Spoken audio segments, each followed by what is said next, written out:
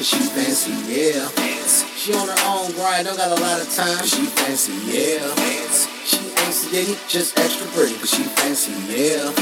She got her own dollars, ain't with the drama, cause she fancy, yeah. She gon' demonstrate it, she sophisticated, cause she fancy, yeah.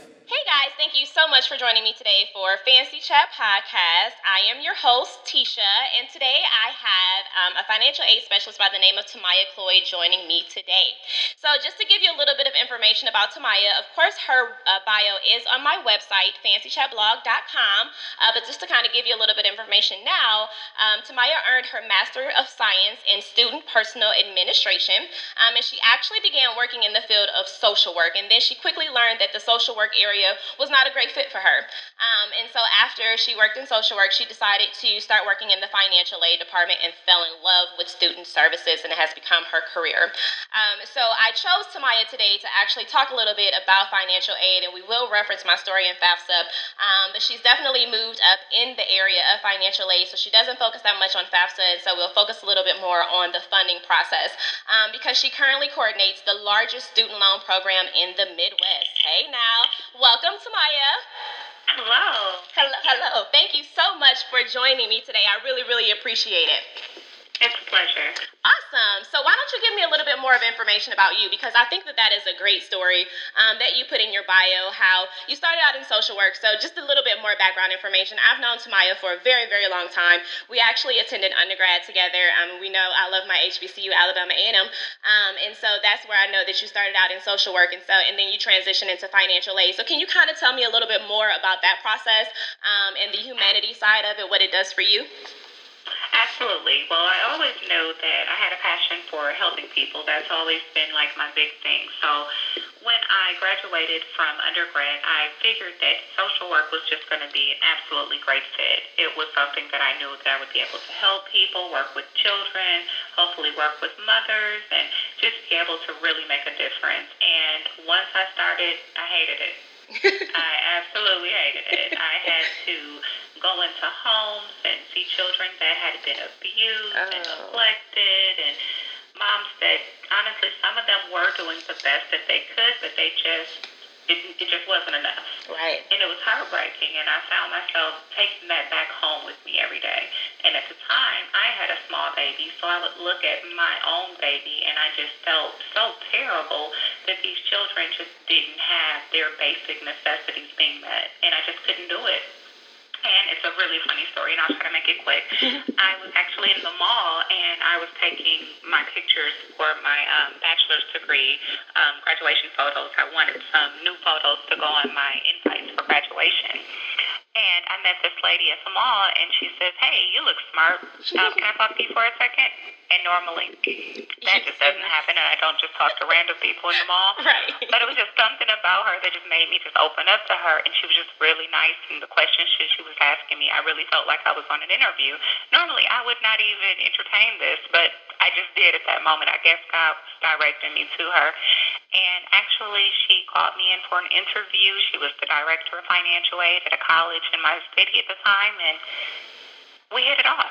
I got the job, and I was like, okay, I'm just going to use this job to navigate and figure out what it is I really want to do. And I actually fell in love with it from that point on, and I've been in financial aid ever since.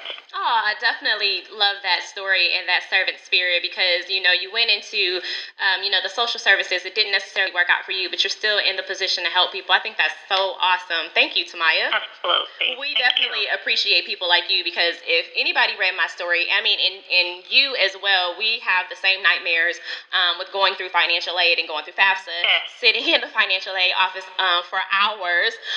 So we definitely need people like you, with positive attitudes, the willingness to help, because we don't know what's really happening with financial aid. I've been through the process, but I can't guide anybody else because it's changed so much, Absolutely. Okay, perfect. And I'm sorry, go ahead. No. Hey, I'm listening.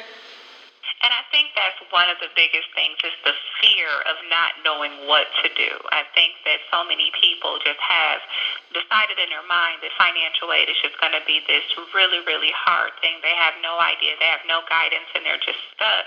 But most of the institutions do have people in the financial aid department that are willing to guide you through that process. Right, and we would just pray that they have positive attitudes. Absolutely. All right, so like kind of let's go into the FAFSA just very briefly or whatever because when we filed our FAFSAs way back when, I'm not going to give a year, we actually had to wait until tax time. Our parents file their taxes, and then we will be able to do our FAFSA. What I uncovered when I was doing my story is that they actually have some new filing dates, and it appears as if it has moved up. And I think that would probably be a little bit more beneficial because it's not like all last minute.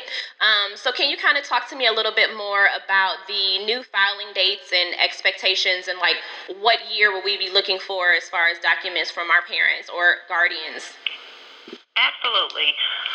The way that it used to work is you would use your previous year's tax information to complete the FAFSA, and you wouldn't be able to do the FAFSA until January of the next year. So let's say for 2017, January 1st of 2017, you would be able to do your FAFSA for the 17-18 school year, and you would use your 2016 taxes. That has always been a pain for certain students, and it's because you're waiting for your parents to file their taxes. Maybe they're waiting for their W-2s. Maybe they're going to owe money, or maybe they're just waiting to the end of the year because that's how they, pay their taxes. Students always run into different obstacles when that's concerned.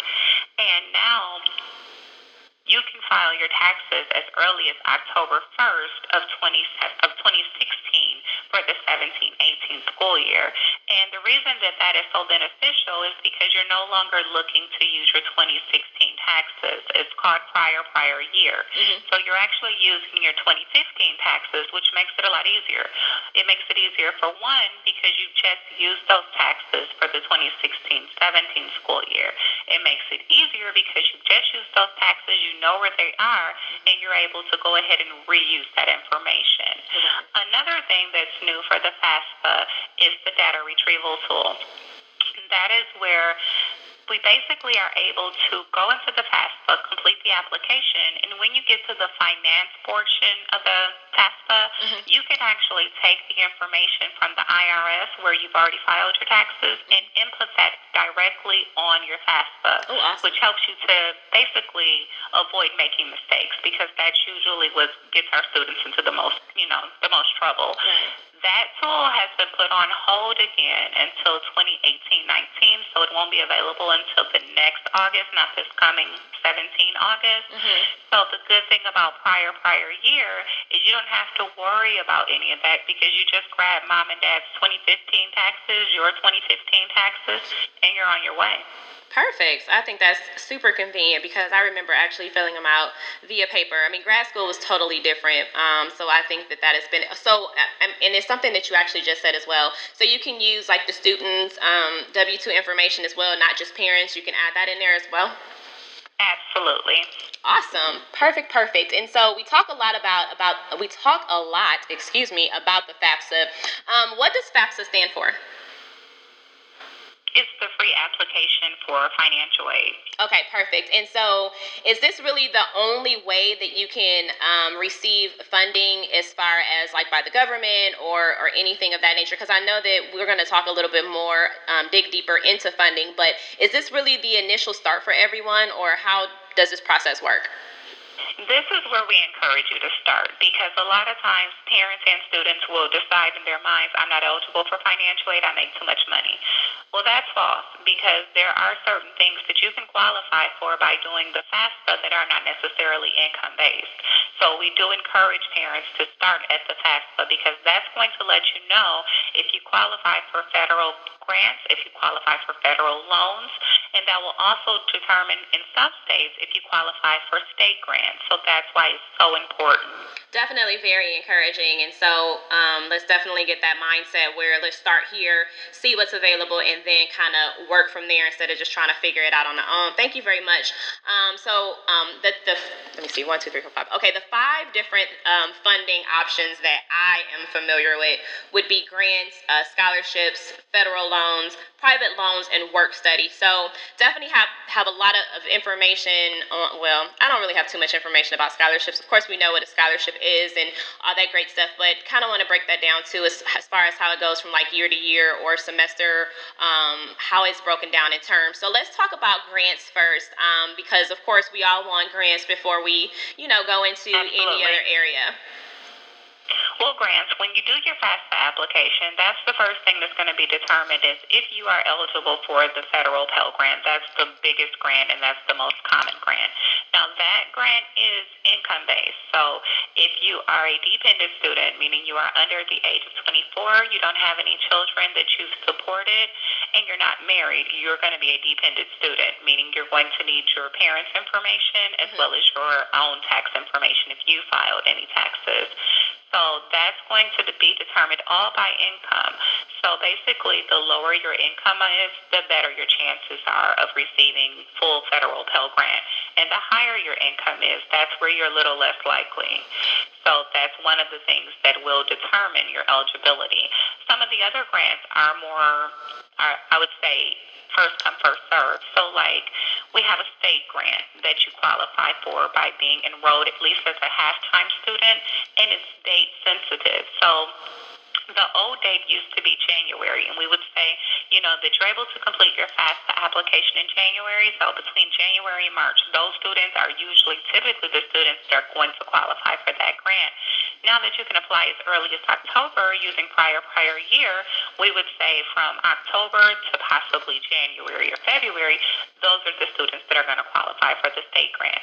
So even though you may not qualify to receive some of the other grants, like maybe the federal Pell Grant, you can still qualify for state grants just by completing the FAFSA application. It may not cover your education, but every penny helps. I mean, it really does. And so that's awesome because I don't recall a state grant, and it probably was around, but again, this is just things that I didn't necessarily know. And for all the people who have gotten frustrated with the Pell Grant because, you may only you may only live in a one-parent household, and so you're like, okay, so I'm great. No, not really, because if they make a decent amount of money, you're still not getting anything. And so I do have a question to follow up in there, but we can just move into scholarships now, which is always great. And you can start out early with that. I just attended an event where some high school seniors received over $24K in college scholarships, and that's so awesome. So let's kind of talk a little bit more about the scholarships. Yeah, I wish that would have been me. Well, scholarships, what I'll say about scholarships is our students often don't realize that they're available. Just about every institution has scholarships within their organization. It's just asking the right questions. Contact the admissions department. You don't always have to stick to financial aid. Often, if the institutions want the student bad enough and you ask, do you have private funding available? Do you have scholarships available for the students that are coming to your institution? Maybe for out-of-state students, maybe for students that are here just that don't qualify for the Pell Grant. They often do have those funds available. You just may have to write an essay or do whatever requirement they have set up, but you have to ask those questions. Other than that, there are always outside scholarships that you can apply for, and those may require a little bit more. There are usually scholarships that you can qualify for academics, sports. There's so many scholarships that our students don't take advantage of, but just because you didn't qualify for a scholarship in high school, you shouldn't stop there. Right. Do your research. There are so many scholarships available that I wish I had taken advantage of when you and I were in college. Right, and it's definitely worth just looking for it, just kind of getting out there and being proactive. We have the internet now. You can Google anything. There you go. And let's move into private loans, since you did kind of touch on that a little bit, and then we'll come back to the feds. But with the private loans, too, as you know, with me working in the financial institution, we do have private loans or different funding available that people use towards college. But in a school environment, let's talk a little bit more about private loans and what you see. We're actually starting to see private loans become a little bit more popular. It used to kind of be, I would say, a rarity to actually see students that actually needed private loans, especially at a two-year institution. But that's not really the case anymore because of the economy changing, and we have people that are changing fields. So maybe they pursued a bachelor's degree and received a degree in that, and now they need to come back to school. However, they've exhausted their aggregate loan limit. So at this point, they need to be able to still finance their education, but they don't have the funding available. Those are the types of things that lead our students to private loans. Private loans aren't the first loans that we are encouraging our students to take advantage of. However, they can definitely help to fill in the gap. It just depends on where that student is as far as their need. Private loans are going to, of course, be credit-based. So it's going to be based on the student or the parent's credit, depending on who's applying. So that is one of the things that can be a hindrance. But they're great if you need them. I, of course, would prefer students to take out federal loans because they tend to be at a lower interest rate, but sometimes you have to do what you have to do to finance your education. Absolutely. You brought up another great point, and I made a little note to ask you about that. And so you talked about exhausting your funds. And so I've seen it happen. It didn't necessarily happen to me, but I feel like recently the laws have gotten a little bit more stricter on the amount and the time that you have to like finish your degree or how much money we're going to give you. So what has changed in that area, or what do you see that's pretty common, or how can we prevent that? Absolutely. The first thing that changed was actually our Pell Grant limit. So our students have, a limit where they're able to complete their program within a certain time frame. So for, I would say, a 4-year student, it's usually 6 years of Pell Grant that you're able to receive, which is still a long time when you think about it. But unfortunately, if you don't complete your program within that time frame, maybe you went to school a long time ago, took a break, life happened, and then you came back, unfortunately, it doesn't start over. So that's where people run into trouble. Well, I was young and, silly back then, or this happened or that happened. Okay, that's, unfortunate. However, once you return, it's just going to start where you left off. Right. So you really have to be conscious of the classes that you're taking, making sure that you're taking classes that are for your program and that are going to help you accomplish your ultimate goal, which is graduation, because you do have a limit. Another thing that has been limited is the amount of subsidized loan. So there's a subsidized and an unsubsidized loan. The difference is the subsidized loan does not accrue interest while you're in school. So as long as you're in school, that interest, you don't have to worry about it. You just worry about the principal amount of the actual loan. Right. The unsubsidized loan is going to accrue interest from day one. Now, because there's a limit, if you don't graduate within 150% of your program, which is another time frame, you're going to lose your subsidy. So that means you'll still be able to go to school, but now you're only eligible for unsubsidized loans. Wow. Okay. And that's actually moving right into the federal loans. And so we talk about the unsubsidized and the subsidized. And so explain that to me just a little bit more, because I know that one is not interest while you're in school, and then the next you do have that time frame. So let's talk a little bit more about federal loans, or if there are any other federal loans that are included that I may not know about and anybody else. Okay. Well, my institution doesn't offer Perkins loans, but that's another loan that is kind of popular. Okay. So I'm going to focus a little bit more on subsidized loans. Subsidized loans, they don't accrue interest. So while you're in school, you're fine. Unsubsidized loans, from the moment you apply, it's going to accrue interest. Now, that doesn't make it a bad thing. That just means you have to be aware that your loan is accruing interest. So you need to be smart about that loan. If you don't need it, don't take it out. If you need it, be smart about it. Manage it. Make sure that you're taking out only the amount that you need. So those are some of the bigger things. Another thing is a subsidized loan is a need-based loan. So what that means is it's based on your income. So if you're eligible for Pell Grant, you're going to be eligible for a subsidized loan. If you're not eligible for Pell Grant, you still may be eligible for a subsidized loan, but then it kind of depends on what fits into your budget. Every student has a budget that's based on cost of attendance, transportation, books, all of those things, housing, all of those things matter. They're also going to look at, are you an independent student? Are you a full-time student? Are you a part-time student? So that's why it's so important to actually talk to your financial aid professionals at your institution, because there are a lot of questions, but you have the right to get these answers. You just have to ask the questions. Right, absolutely. And I think that one of the things too that I heard a lot about, but it wasn't until after the fact, was work study. And so, how does work study really work? Goodness, that was weird saying that. But because is it in addition to what you already have, or is this like, hey, I have a job, but it's actually going towards like my books or tuition? Do I get to see any of that, or how does that work? That's a great question. Work study is actually a part of your budget. So let's just say your budget was $10,000. And so from that $10,000, you get $5,000 in federal Pell Grant money. You were awarded a loan for $3,500. And so the remainder of that amount is what you would actually be able to get in work study funds. Now, we both know that's only leaving you $1,500. So if you get that $1,500 awarded to you for the year, that gives you $750. What that means is you're able to work for the fall and spring semester up to $750. Usually you're able to work up to 20 hours a week. You can work less depending on your school schedule, and most departments will work with you.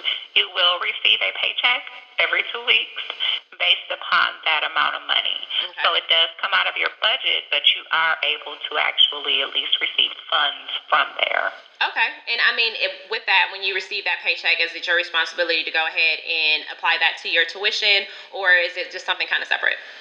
It's usually your money, because once you've been awarded work study, we've usually already taken our money. So you've paid for your tuition, and your books may be your responsibility, depending on your institution. Some institutions have the books already built into the tuition, and some are separate. So our institution is separate, but our tuition is already taken from the Pell Grant money. So you may receive a refund check, which is completely separate from your paycheck that you're going to receive from work study. It's actually a job. It's just you only can work up to the amount of money you have available. Oh, okay. Well, that's not bad either, because you're still actually getting something in return, even though you are, because it's going towards your budget. But you know, when you're a little younger, or and your mindset is different, you're like, hey, I wanna see something. So that's great there. I'm kind of want to move a little bit on from the funding, because I want to talk about just what we go through on a regular basis and the different things that you see. And so I know a lot of parents have college funds for their kids, and so but we have a lot of people out here that do not have the ability to do that. And so that's why I put together the story on financial aid, because financial aid, you know, I wouldn't be able to have my degrees without financial aid. And so how important do you think it is for a college fund, or better yet, to be able to have something saved up, because financial aid may not cover everything, and then what happens? I think it's super important. I think you hit the nail on the head right there. I think parents have to start saving as soon as they're able to. No amount is too small. What happens is, unfortunately, when a student can't pay for their education, is we exhaust every option there is. So did they qualify for the Pell Grant? If so, that's applied. Did they apply for a subsidized and unsubsidized loan? If so, check those off. Next, do they have any grants that they're eligible for other than the federal Pell Grant? What about state grants? Did they qualify? Did we as an institution exhaust all of our state grants? If not, are we able to give them a little bit? If not, we go to the next option. Scholarships. Have they applied for scholarships? Are they receiving any outside or internal scholarships? And then the amount that's left over, what has to happen is then the student and the parent, if it's a dependent student, are able to set up payment arrangements, and they have to pay down their tuition. Now, every institution is different as far as that's concerned, but the way we do it is whatever is left over, you're able to set up a payment plan.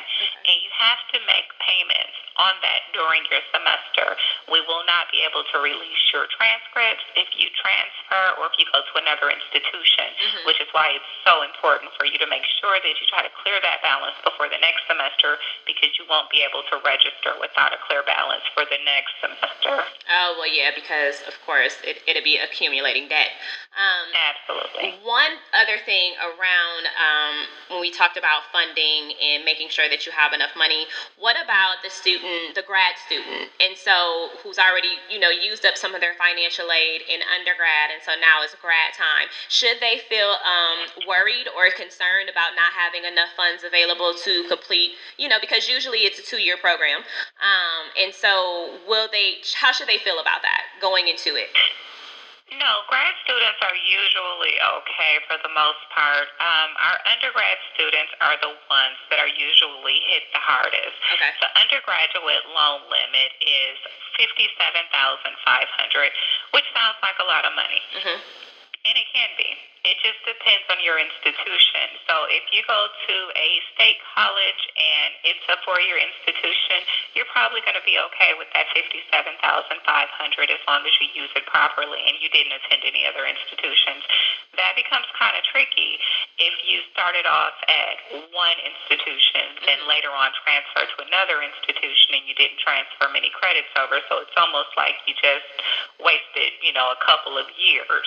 And then you transfer to another institution and you've already used a lot of money. So that's where our students run into the biggest problems. Right. Now, for my graduate students, your aggregate loan limit jumps from $57,500 all the way to $138,500. So you're usually pretty safe as far as a graduate student. Okay, perfect. And so it was a lot of great information here today, and a couple other things I just want to, as a takeaway for today, I want to see, like, what advice do you have for anybody kind of going in as a student, a parent, anything that you have gone through? Because one thing I want to say is, guys, it's very important for you to have a plan. And so I know that it's always said, hey, after you graduate from high school, you're supposed to move on into college. But if that's not really the right thing for you at that moment, it is okay. It's better for you to actually just kind of take a step back, figure out what you want to do, and then instead of getting into all these other situations, and then once you actually figure it out, you don't have the funding available. So Tomia, thank you so much for all that great information. And if you could just give us some sort of takeaway and things that you've done with on a regular basis and things that you've seen often, or some advice out there, what could you give us? What I would say is, like you said, you need to come with a plan. And for my students, I think that you need to take some time and really think about what it is you want to do. What do you want to major in? Not what's convenient, not what your parents are suggesting or friends. What do you truly have a passion for? I run into so many students that have majored in different subjects that they have absolutely no interest in, but they heard that field makes more money, or their mom or dad, has completed their degree in that particular field. You have to do what you have a passion for, because those students do not complete those degrees. That is money that is just wasted. You need to have a plan. What do you actually want to focus on, and how do you plan on going ahead and completing that goal? Make sure that you have steps. And as far as parents, write down your questions. When you go to the financial aid department, have questions. Take a notepad.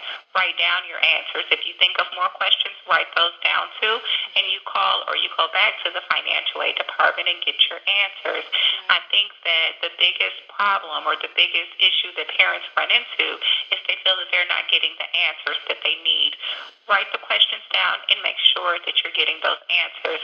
And also, make your child or your student write down questions, because you're helping them learn to be independent. And the best way for them to do that is to learn what questions they need to be asking for themselves, so that they can learn how to be independent and to ask the right questions and get the right answers.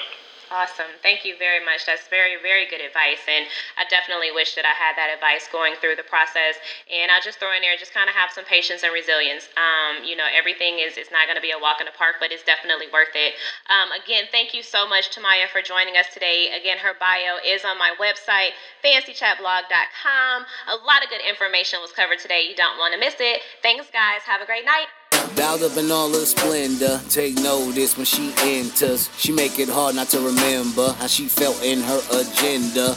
Politics with different women, smart, powerful business women, determined to reach their goals. CEOs and CFOs, sophisticated divas. When you pull up, ask for Tisha. Stunned when she greets ya, picture perfect Mona Lisa. Let's delegate, motivate, elevate.